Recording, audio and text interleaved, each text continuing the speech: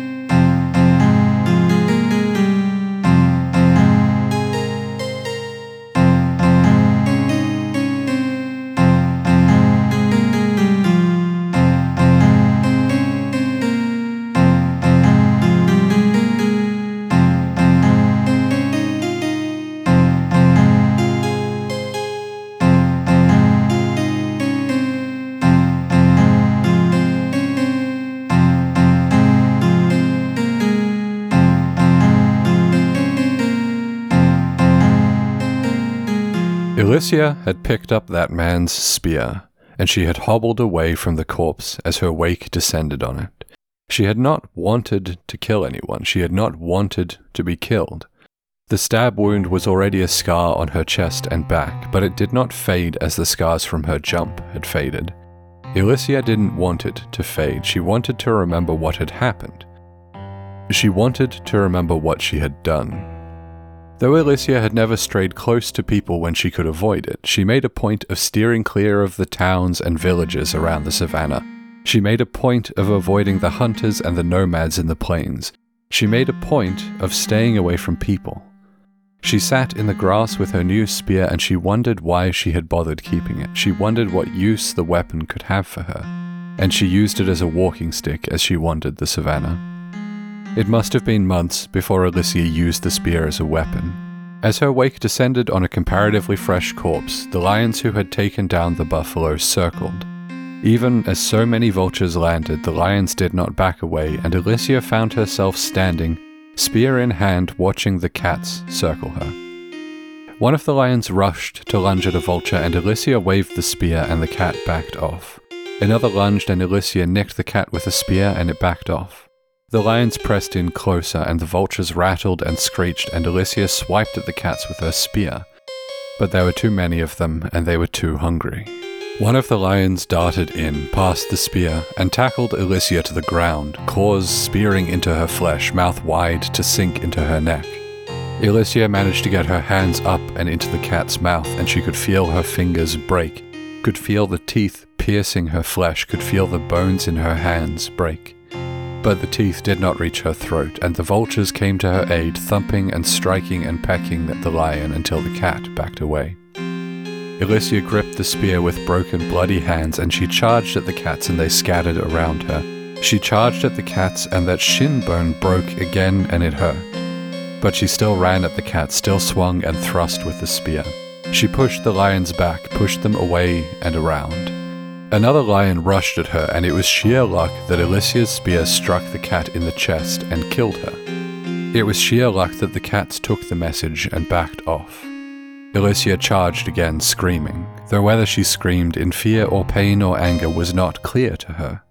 And the lions backed off, hurried back to their shade and their children.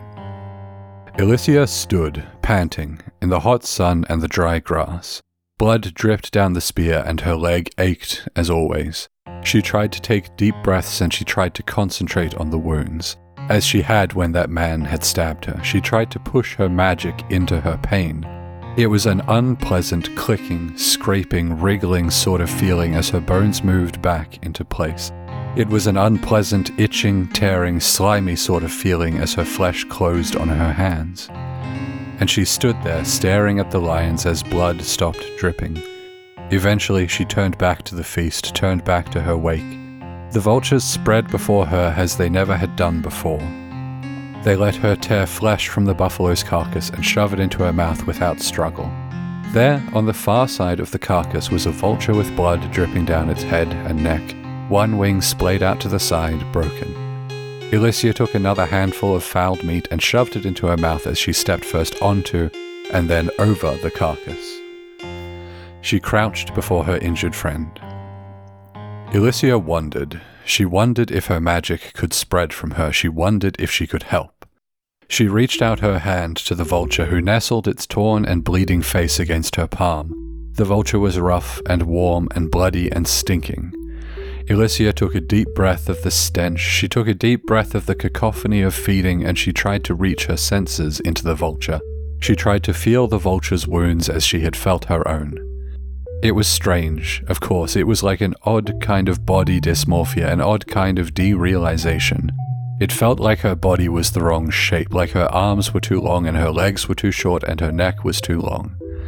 And she felt the break in her arm, the scratches on her face and neck. It was like pouring bronze into a mold, or it was like pressing mortar into a crack in stone. Illisea pushed her magic into the vulture, and as much as she was not a vulture, she knew how to fix a broken body. And she was not so far from a bird herself. Illisea felt that scraping under her skin, felt that wriggling of her flesh. She felt the pieces of the vulture knit back together, and she saw the bird healing under her touch. She saw the wings straighten, the blood stop flowing. Wobbling, light-headed, Illisea stood and turned and waved at her wake to get them out of the way. She pulled chunks from the carcass, and her newly healed friend pushed in beside her to eat. Illisea was so hungry. She needed so badly to eat.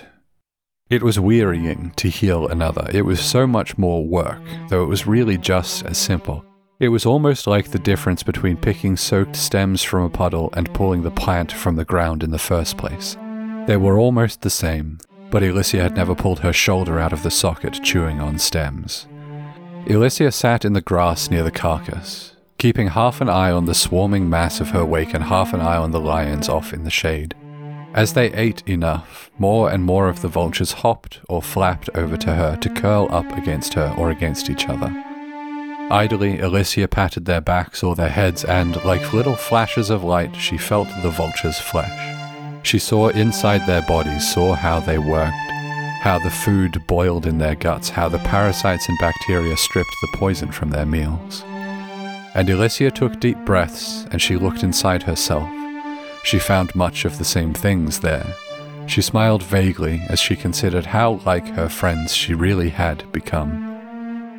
Once the carcass was cleaned, once the lion was cleaned, Illisea creakingly stood from the warmth and stench of her wake, and they started on their way to find something else to eat, leaving the bones to the hyenas. Illisea lay on the ground beneath the trees to sleep, and a great many members of her wake huddled around her. She smiled to herself.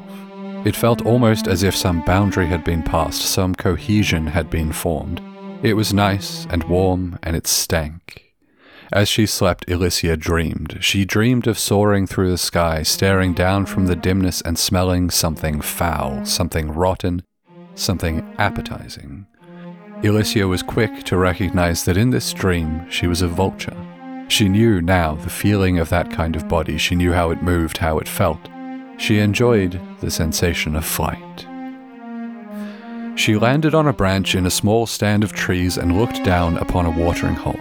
A small number of gazelles drank from the water, which bubbled and frothed around their mouths. And as Illisea watched them, that stench seemed to pass to the animals. Slowly, they finished their drinking, and they wandered back to where the herd rested in the stiff grass nearby. Another vulture landed on the branch and looked at Illisea. It wasn't quite right to say that this second vulture spoke to her, but it still felt as if it had. That water is poison, those animals poison. You ought to dispose of them. Illisea woke with the sun, and she remembered clearly her dream. She stirred, and her wake stirred and puffed and ruffled and hopped away to give her room to sit up. I wonder, said Illisea, and her voice was hoarse and crackling. Carefully, creakingly she stood. I think we must find them. She wasn't sure if she was telling her wake or telling herself. She wasn't even sure how she would find them, but she had a thought, certainly. Illisea reached down just a little to put a hand to the face of one of the vultures, who pressed their head against her palm. She took a deep breath of the vulture's stench, and she passed the image from her dream into their mind.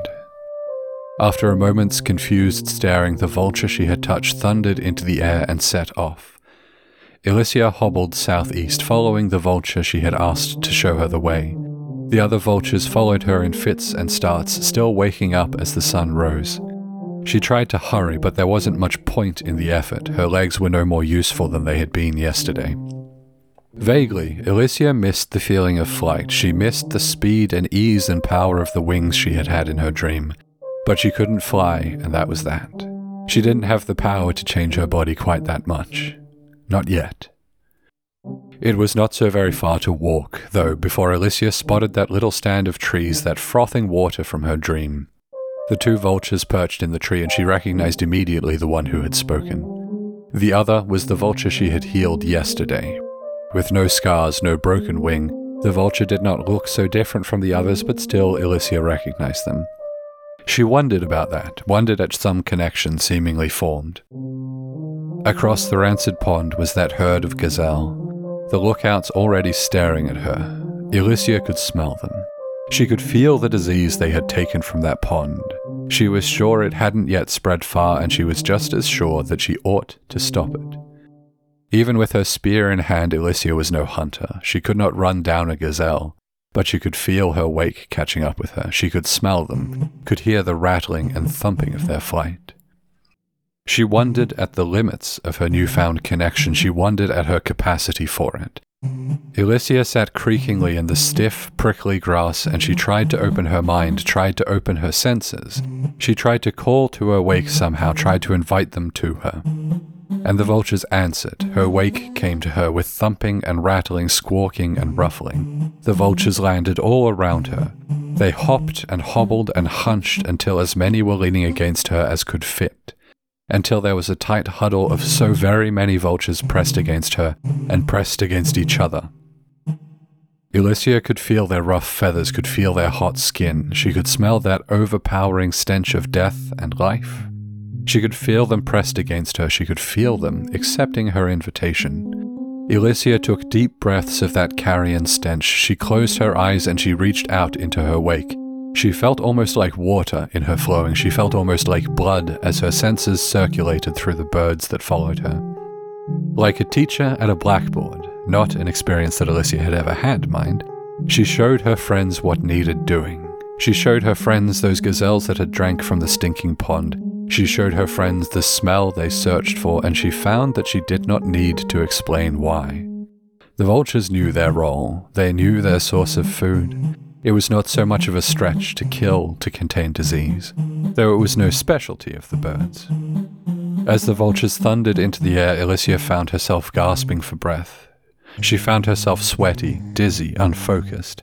She found herself surprised at the effort it had taken to be in her wake's mind. But the vultures could hunt for her this time. She did not need to run or fight. Illisea could rest here and watch her friends at work. She propped herself on her arms and gazed out at the thundering savannah, at the dust rising from the dry grass as the vultures shrieked and swooped. Illisea smiled to herself as she watched. She felt proud of her friends as they coordinated and pecked. They couldn't scratch, of course, but they bit and they spit and they screeched. The herd ran, splitting as the vultures swooped on only those who bore the stink of that poison water, and quickly 8 gazelles had been pulled to the ground by the screeching, biting vultures. Illisea was hungry. Her friends were hungry. She levered herself to her feet to take some food from her wake's kills, and they were so organized, her friends. They let those who had had less to eat yesterday eat first. They let Illisea eat first. When the corpses were clean, Illisea lay on the hard grass and gazed up at the blue sky and rising sun, and her friends surrounded her, leaned on her and ruffled her hair with their beaks. Illisea fell asleep in the warm sun, and she felt almost like a stone falling from a cliff and shattering, or like a walking stick. She felt her mind splinter into 100 pieces or more than. She felt warm comfort, full bellies, hard grass. She saw all around her huddle, the gazelles calming in the distance, hyenas watching patiently to try the bones that the wake had left. She saw the savannah from above as heavy wings thumped through the air, and she couldn't smell the stench of the pond. She couldn't smell the stench of disease for a sorrowful moment. But the vultures would find more soon, she was sure.